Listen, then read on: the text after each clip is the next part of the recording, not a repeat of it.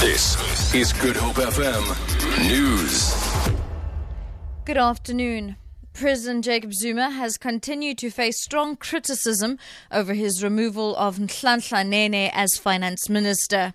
A group of senior businessmen and former government officials have written an open letter calling on President Zuma to put the country's interests first. They include former COSATU General Secretaries Zwelinzima Vavi, ANC stalwart Mavusi Msimang, and former NPA head Vusi Pikoli.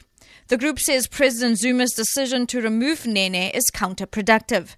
The South African Council of Churches has also expressed disappointment in the removal of Nene.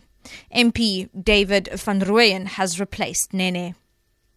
SABC COO Hlaudi Motsoeneng says he's happy that the outcome of his internal hearing with the public broadcaster paves the way for his return to work.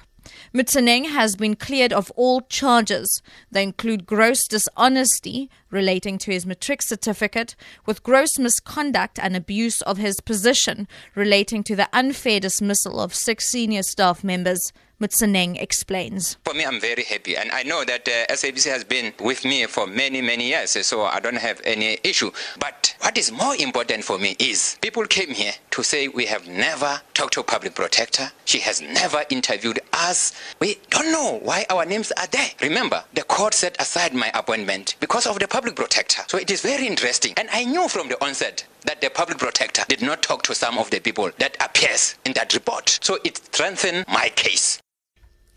Czech fugitive Radovan Krečner has been moved from the Zonderwater prison near Cullinan to another correctional facility. Britta Rotman, Correctional Services Department Chief Deputy Commissioner for Placement and Detention, has declined to identify the facility. However, it's understood Krečner is being held at what's been called South Africa's super maximum security prison outside Kokstad.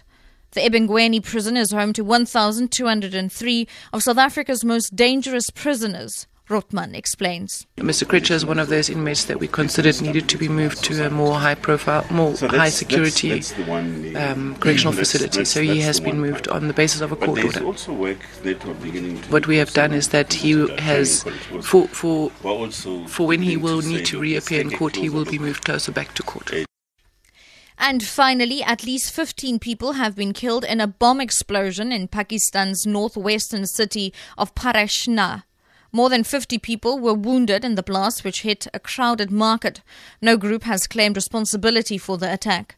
The BBC's Charles Haviland reports. This huge bomb tore through a bazaar area where people were shopping for winter clothes. The motive for the attack is likely to have been sectarian. Parachina is mainly Shia Muslim, but the hinterland is a sectarian and ethnic patchwork.